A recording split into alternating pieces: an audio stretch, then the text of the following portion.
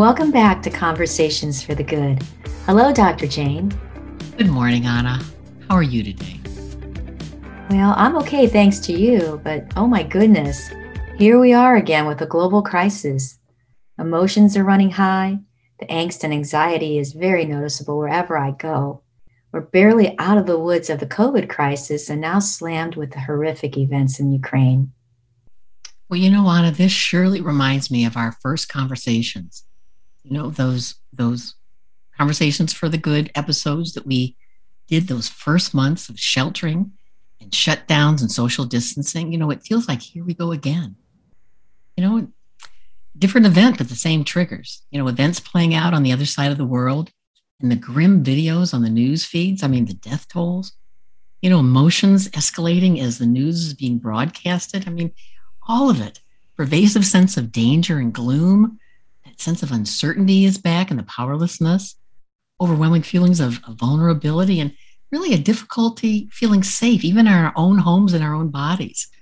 So, of course, we're seeing in others and experiencing ourselves, and an increase in emotional reactivity. So, could show up as irritability or anger, sleep issues, a lot of excessive worry, and they're all fueled by fear and negative thinking.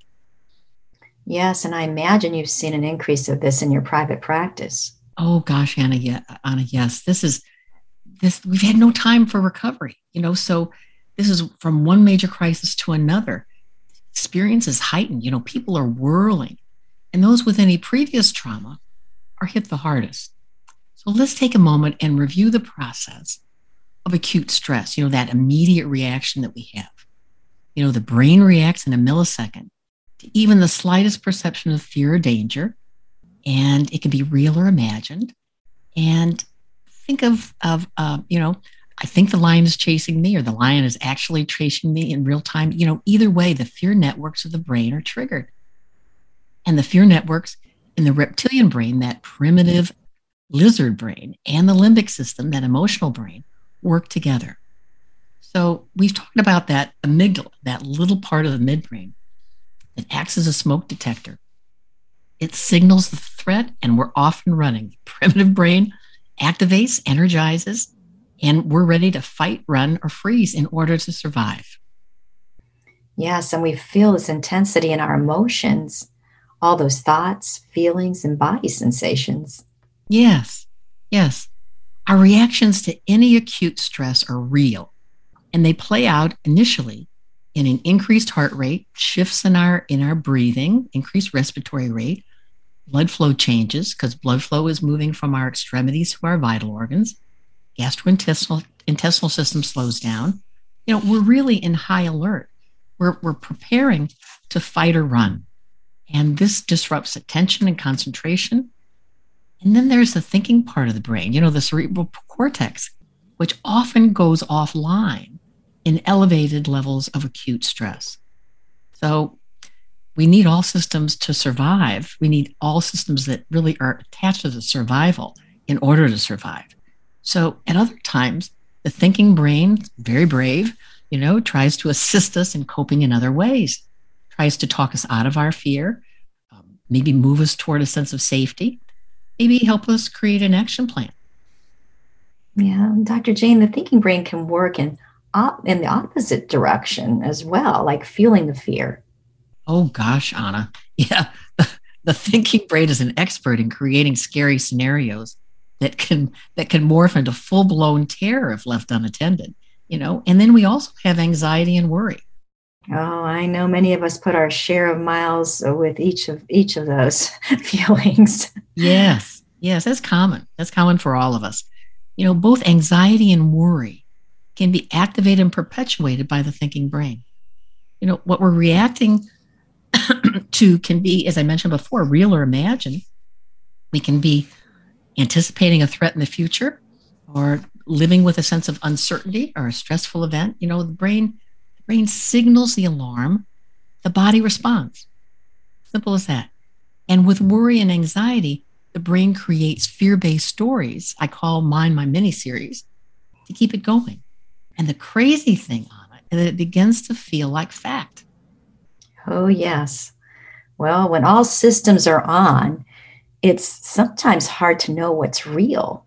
We certainly know the fear and anxiety are real. Yes, yes.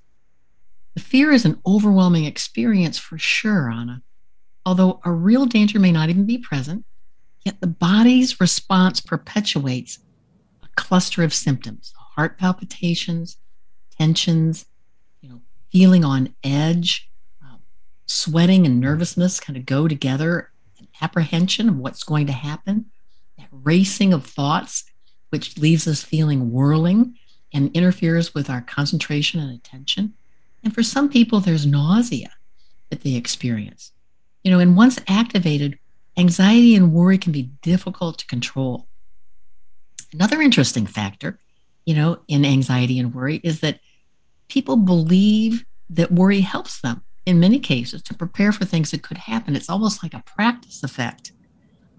So it can feel like coping and temporarily fill in the gaps of uncertainty. Well, that's one of the main ingredients for all our anxiety right now. All the unknowns. What's going to happen? What will be the cost in human lives? How will people be affected for the long term? And of course, what about the children? For me, it's just been so heartbreaking to see the children and the fear in their eyes. Oh, I hear you, Anna. The combination of unknowns and the sense of powerlessness is often a reality in these crisis situations, And as we've discussed in previous episodes, those who are survivors of trauma, especially violent trauma, may have severe reactions to the current events in Ukraine. Oh, yes, I know I certainly have. The questions are, what can we do and how can we take care of ourselves and others in our care?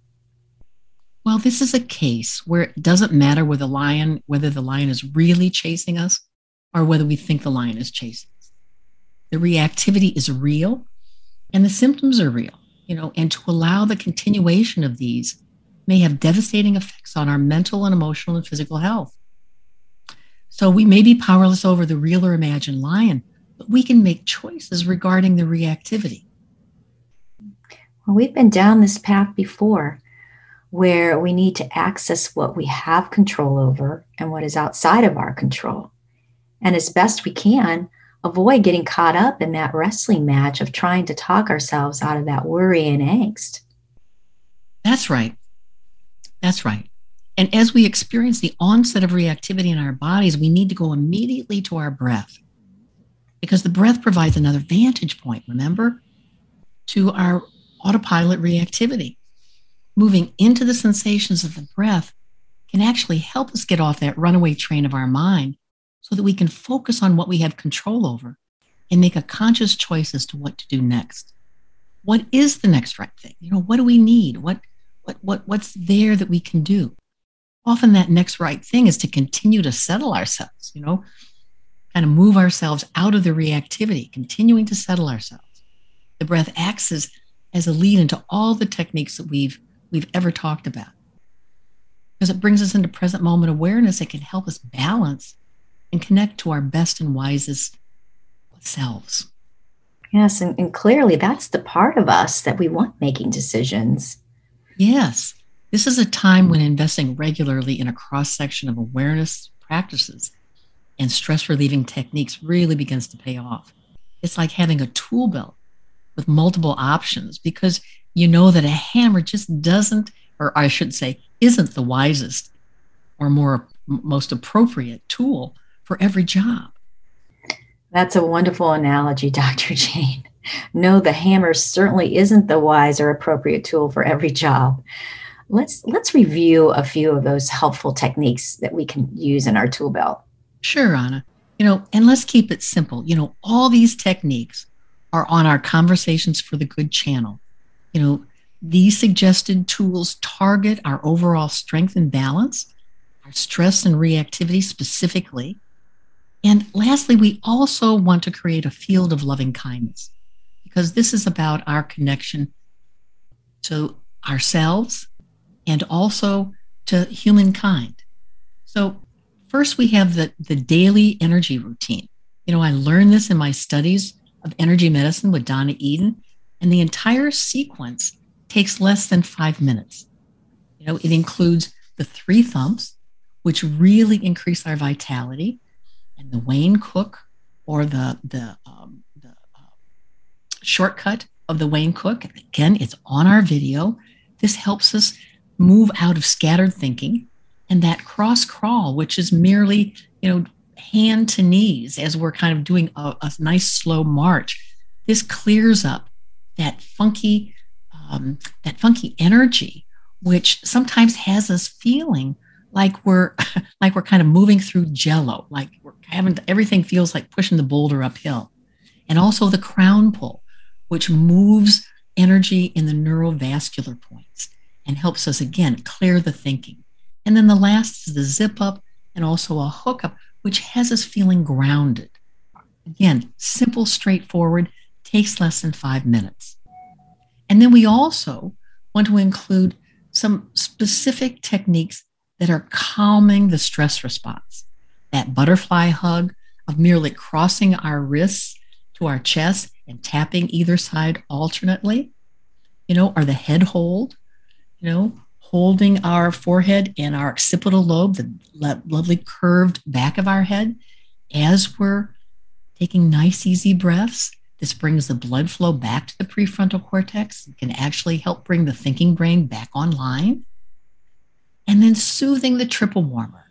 This is a simple motion starting at our temples, and as we take a nice, easy breath, moving from our temples back around our ears and down our neck. 3 times, nice, easy breaths. This is moving what is considered the stress meridian of our meridian system. Move it in a way that it settles. Okay? Again, all on our Conversations for the Good videos. And then we have our loving kindness meditation. And this is called, in Sanskrit, it's called a metta. And we're going to go through this right now because I think it's a lovely way for us to end this particular episode. And with the metta, we always start with ourselves, and we're sending loving kindness from ourselves out to loved ones that we know, people that we find difficult, and then out into the world. So we want to be able to send it over to Ukraine, okay, to help everyone experience a moment of loving kindness. And so we start with, as we do all of our practices, we start by either sitting down or lying down. You can also do this in a nice walk if you'd like. But clearly, it's initially bringing ourselves into ourselves by attending to our breath.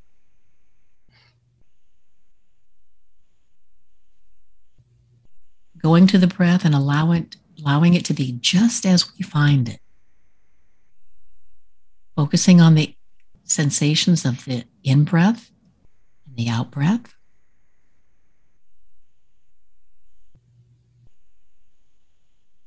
Noticing how our body responds to that. We're not changing anything. We're just showing up. We might notice the slight rise and fall of our chest and abdomen. Just allowing it to be just as it is. Easy.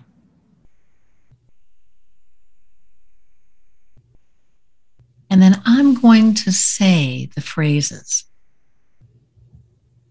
And as you hear the phrase, imagine that you're dropping it into yourself. It's kind of like a pebble into a well.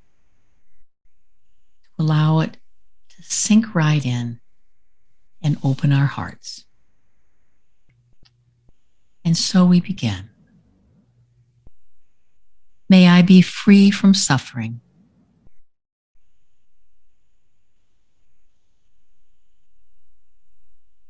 May I be happy and healthy.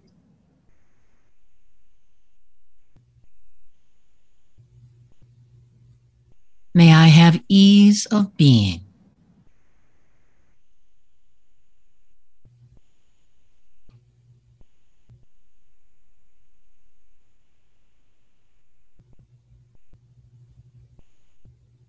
And And again, silently saying these to ourselves as we send out loving energy to our loved ones. May they be free from suffering.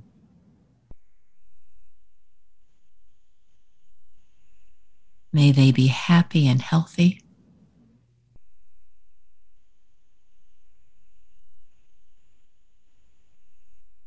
May they have ease of being.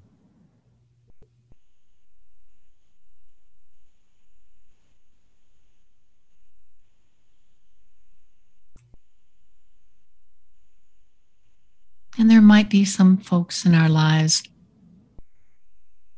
who are difficult to be with. And we also want to send them the blessings of loving kindness. May they be happy and healthy.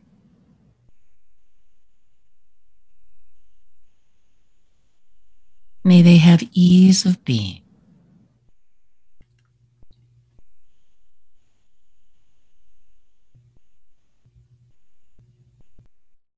Now we send our loving kindness out into the world, highlighting those areas around the globe that are in crisis, Ukraine being one. May they be free from suffering.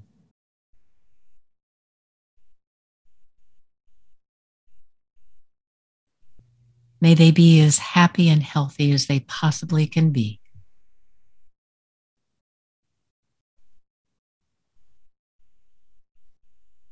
May they have ease of being.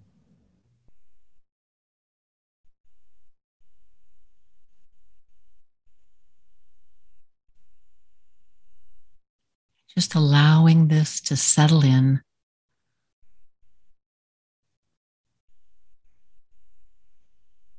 Feeling our hearts open and our connection to all humanity. And when you're ready, opening your eyes, coming back to your day.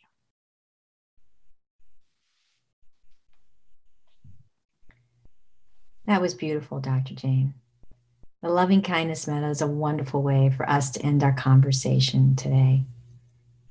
Thank you for sharing with us all of these wonderful techniques to help reduce our stress, target our overall balance and reactivity, and most importantly, create a field of loving kindness. Until our next conversation.